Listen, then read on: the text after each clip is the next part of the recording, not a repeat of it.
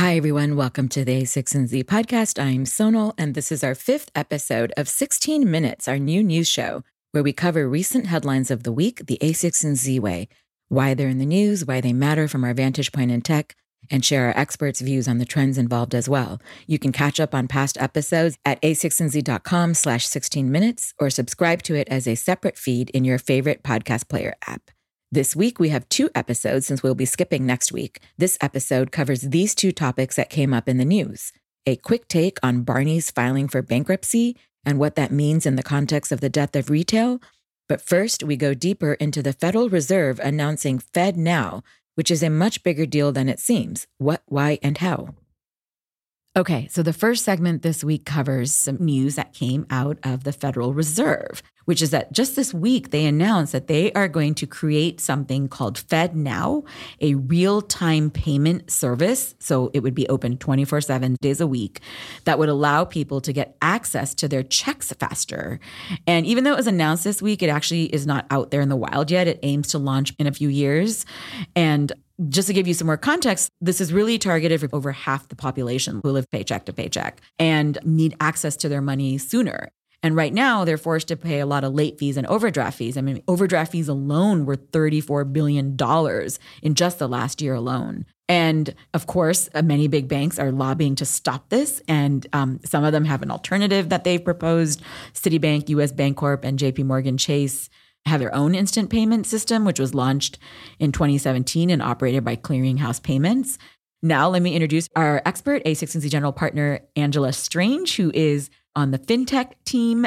Welcome, Angela. Thank you. Happy to be here. So let's first talk about this news. First of all, is it really news? This is actually a very important announcement. So for the, call it top half of the population, from a personal day-to-day use, you probably don't care. You use your credit card most of the time. You never hit zero in your bank balance. If someone gives you a check and you're waiting for it to clear, you probably don't notice if it clears in 2 days or 4 days. That doesn't matter.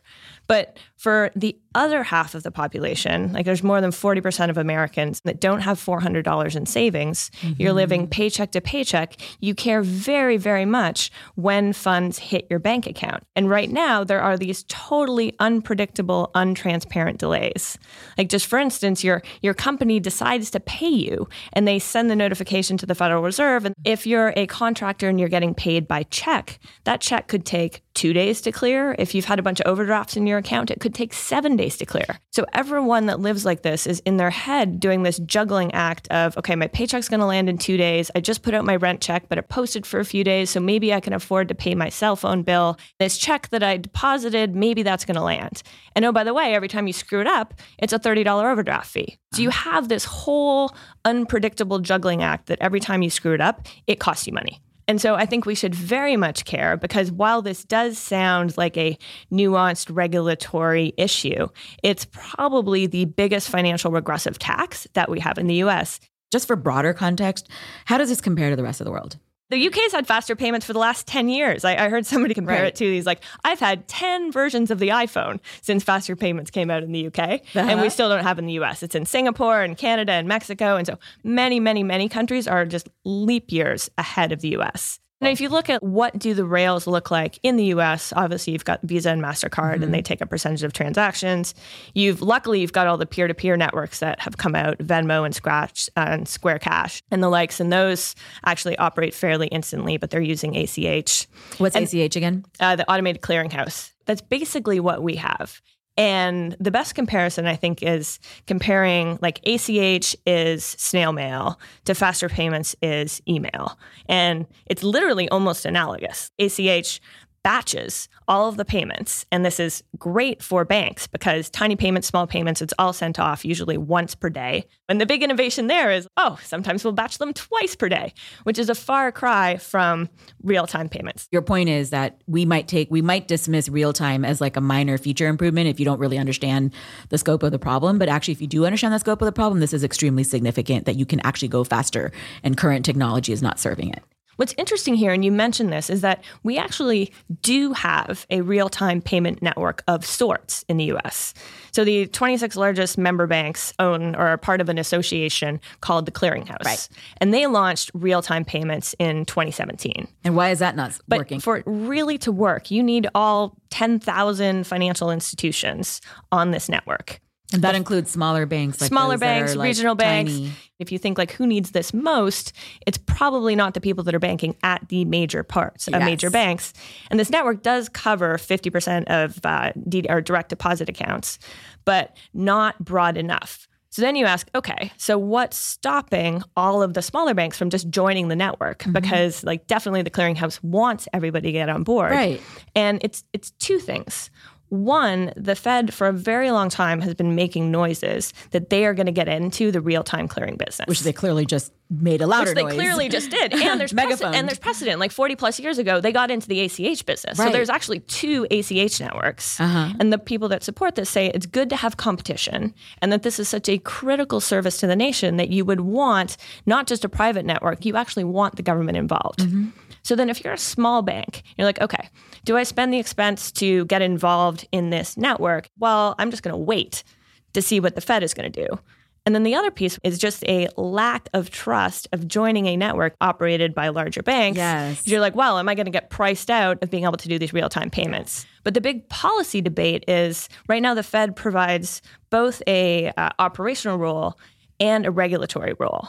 There are people arguing that just do the regulatory role, and why don't you regulate that this technology run by the Clearinghouse that already exists can't charge exorbitant fees. You should regulate that everybody has to join, like this technology is already here. Right. And so that could, if it was done, get this real-time network going much faster than FedNow, which is now being called Fed 5 years from now because it's going to launch in 2023 and 2024. When I hear that kind of conundrum of do you have them regulated or wait for it, I'm sort of wondering, why would we do either? Why aren't there other alternative technologies that can solve this problem? I want to know where tech comes in this. You need both the technology, but the harder piece to do is you need to get everybody to participate in this network. They should figure out a regulatory framework to get more people on the technology that already exists and get this problem that we're talking about that like penalizes half of our population fixed faster while also building their network. Could a new startup come in and create a new real-time rail? Not in the same way, because what the real-time rail is saying they're going to do is interconnect the 10,000 financial Fed Reserve institutions together. So we do have things like peer-to-peer networks, and this is where PayPal and Venmo and those come in, but that's very different from, I bank at Community Bank in Kansas, and I need to have my checks clear immediately. And so what fintechs are doing is they're figuring out how to solve point problems that are very, very valuable to consumers. So for instance, if you're living paycheck to paycheck, you are watching by the hour when your paycheck lands. Yeah. And what most people don't know is that banks are holding on to their paychecks or not delivering them as fast as possible. So for instance, your bank will get the notification that your employer has told the Federal Reserve that they're going to pay you X dollars. Those X dollars won't land in your bank account for another 2 days usually. So there's a startup that can see that is your bank, and they can see that your employer has said, hey, pay Sonal $500, and they'll give you $500 immediately. You don't have to wait 2 days. Even beyond that, you could argue that if you're working 8 hours a day at Panera Bread, for instance, it is somewhat anachronistic that you can only get paid on the 1st of the month and the 15th of the month, even though you're earning 8 hours times your hourly wage every single day. If I've worked 4 days of that week, and therefore I should be able to get paid at least those 4 days. Or if there was no cost in payments, like why aren't you just getting paid at the end of every day? That's a good question. Exactly. So the reason that's not the case is infrastructure. So startups like Earnin are enabling people to get access to money that they've already earned in a much more frequent manner. So that was super helpful for understanding the nature of the problem. Tell me a little bit more about why the Fed is even involved with checks in the first place. Because every time we talk about the Federal Reserve and checks, I'm so confused at why this cannot just be handled at whoever holds the money is where the money comes from. Like, why is there even this player involved? Like, I don't know how a check is cashed. So the Fed is involved in regulating most aspects of payments. Let's say I write you a check and I have $0 in my bank account. If your bank gave you that money, then they would then pull it back from you and the whole Right. system would just be a mess. And so someone needs to make sure, it's called good funds, are actually available on both sides. And so it is for the protection of both consumers across the side. The problem is that this system was invented literally back in the days when people wrote checks and you would have to mail them to like a previous to the institution where they were coming from to make sure that you could actually check that the funds existed to then send it back. And so just the infrastructure has not progressed to where it should today. Where technology is today. Like the big innovation on checks is, that bar at the bottom where now they can be electronically led and you can send it back and forth, at least the checks electronically. But we've got we can progress a long way from there. Okay. So that's great, Angela. Super helpful context. So bottom line it for me. How should we think about this recent news announcement about Fed now, or as you said, Fed 5 years from now? How should we think about it? I think we should be excited and push towards our industry making a much faster move towards real-time payments. And I think if the broader population really understood who this was affecting most, which is the more than half the population that live paycheck to paycheck, there would be more pressure on either banks to join the existing network and the existing network to behave well and treat everybody fairly. And for the Fed, if they decide to go their direction, to move as quickly as possible while also maybe regulating faster participation in the existing network such that we can, to be honest, catch up with the rest of the world who's been here for over a decade. Thank you, Angela, for joining this segment. Thank you for having me. Okay, our next segment on 16 Minutes on the News is about the death of retail, given the news that iconic retailer Barneys filed for Chapter 11 bankruptcy this past week. So just to give the specifics and quickly summarize what the news is, Barneys plans to close 15 of its 22 locations, which means it then only has 7 remaining stores, including its flagship on Madison Avenue. Barneys, and this is what makes it even sadder, is that it's been around since the Great Depression. And they were pioneers for trends such as relaxed suits and menswear. So by bringing Armani to the US, putting perfumes in the back of the store instead of in the front of the store. And most iconic of all, building windows instead of covering walls with extra racks. So these are some of the things that Barneys has done. And Barneys has actually filed for Chapter 11 bankruptcy before in 1996 when they fell out with some of their investors. But this year's filing is due to higher rent, obviously, more online retail shopping, and direct-to-consumer marketing, all of which are connected to tech. So now let me introduce our A16Z expert, Jeff Jordan, general partner, managing partner, and a deep expert on all of this. Welcome, Jeff. Thanks, Sonal. Great to be here. So you're the person I want to tell me how to think about this news. Like, is this more of the same? Is it something new? I mean, I should point out that Barney is also a dinosaur. and unfortunately, the offline retails, a lot of them are dinosaurs. I mean, I first started blogging about this, and I went back and looked today, 2012, about e-commerce taking share and being advantaged over offline commerce. And so there's just been a steady drumbeat of bankruptcies, restructuring, closings. And unfortunately, I don't think it's going to stop. It's really? Yeah, I think it's long. I thought Barneys had a chance because in this world of e-commerce, a lot of these physical stores would have a really special role to play, especially in showrooming and being able to really have a customer experience. And the trend is more now towards experiences. So why Barneys? What retail chains, physical retail chains, are really highly leveraged. They take enormous amounts of capital, and they have enormous, basically fixed costs. Rent's a fixed cost. Right. Inventory is a quasi fixed cost. And if sales start declining, they can go from profitable to unprofitable extraordinarily quickly. And I actually watched this happen at the Disney stores. When I was there, Disney stores were minting money, and then they did a different strategy. The top line went down 5-10%. And they stared hemorrhaging money. But it wasn't because of online, or it was just a different strategy? That was a different strategy. That for me was self-inflicted. New management came in and tried a different strategy that didn't really work.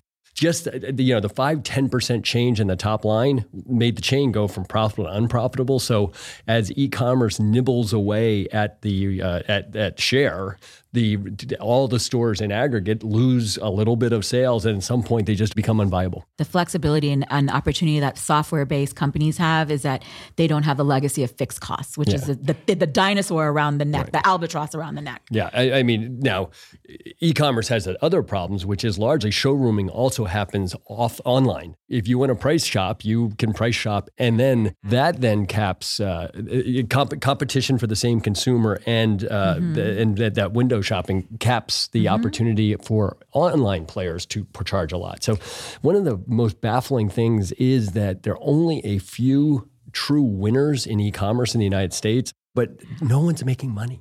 They're just all competing for the same consumer with essentially the same product. So nothing works? Like, is there any place where it does work? So grocery is the largest single category of U.S. retail, more than apparel, more than personal care or things like that. So, and it had historically been completely immune to digitization.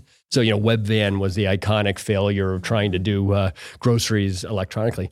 The big difference in groceries is the inventory is better served being close to the consumer.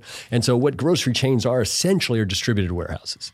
Physical grocery is a way to combine kind of a hybrid, both offline and online, helping the grocery chains around the world deliver to people in their area. Fred Smith famously said when the internet came, he didn't think groceries could be delivered through the internet because, you put your eggs in a truck and it bounces around all day and it comes, 8 to 10 hours later or whatever. That doesn't work. It does work if it's the grocer down the street. Okay, so bottom line it for me. How should we be thinking about all of this news that the retail, people have been talking about it for years. On one hand, I see lots of cars in the parking lot and all the malls. On the other hand, I see news of bankruptcy, and I also see a lot of internet shopping going on. What you're seeing is the best malls and the best stores continue to thrive. Now, all the marginal chains and the marginal malls are closing. I did a blog post years ago about the demalling of America, because if all the stores dies, the malls end up dying. And my favorite quote was a REIT owner who said, "We're not a real estate investment trust." Yeah, real estate investment trust. He goes, "We're not overbuilding malls. We're just under demolished. Malls are being repurposed. They're either being torn down or they're being repurposed into town centers." But that's changing. In a previous episode, we talked about how esports are now taking over certain malls. So who knows what the future here is? That could be. Yeah, that's Stanford Esports Center. Thank you for joining, Jeff. It's a pleasure. Thank you.